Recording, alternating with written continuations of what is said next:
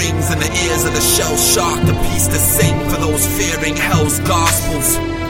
Seared by the wails of orphans, like Syrian children bombings from terrorist-filled democracies, manufacturing deceit and lies and plans of action from greedy misers, elitist guardians and regions, force-feeding us seedy doctrines as evil fodder, like we're Orwell's beast in a farm, but we're animal activists teaching the convicts trapped in it that freedom is detachment from glory, and activist involvement in bridging the gap from the poor to the rich and the masses, by slaughtering the sick masters, warring for riches in progress, collapsing their walls with the Christian and Moorish and all the religions at war with dissenting doctrines that are missing the heart of it.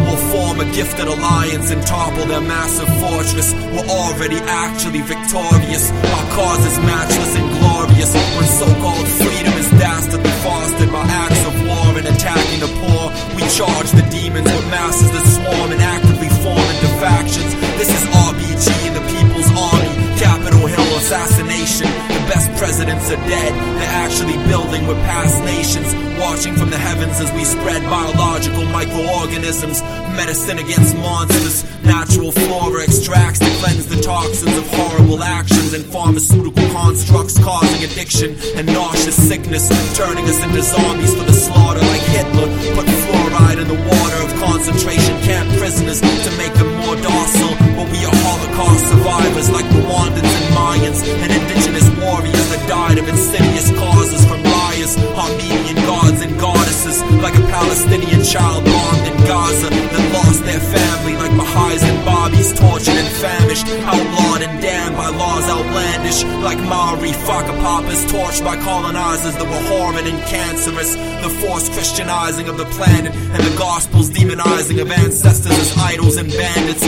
the defiling of ancestral lands we stand on that they conquered with lies implanted in our hearts and minds, hiding their thoughts and crimes so we would not despise them and find the horrors inside them. But we will reconquer Gaia with non-violence. That does not mean we will not fight or slaughter their guises for them to be reborn as starfighters that join our alliance across continents. This is the dawn of messiahs and prophets, prophetesses, oracles and goddesses. We're all a part of it. There is no chosen people, that's the soulful heart of it. We're all essentially meant to be golden and equal, so go and teach it, and boldly and nobly honor it. Go and teach it, and boldly and nobly honor it. Remember, karma is real. Put your armor on, but I'm not talking of steel.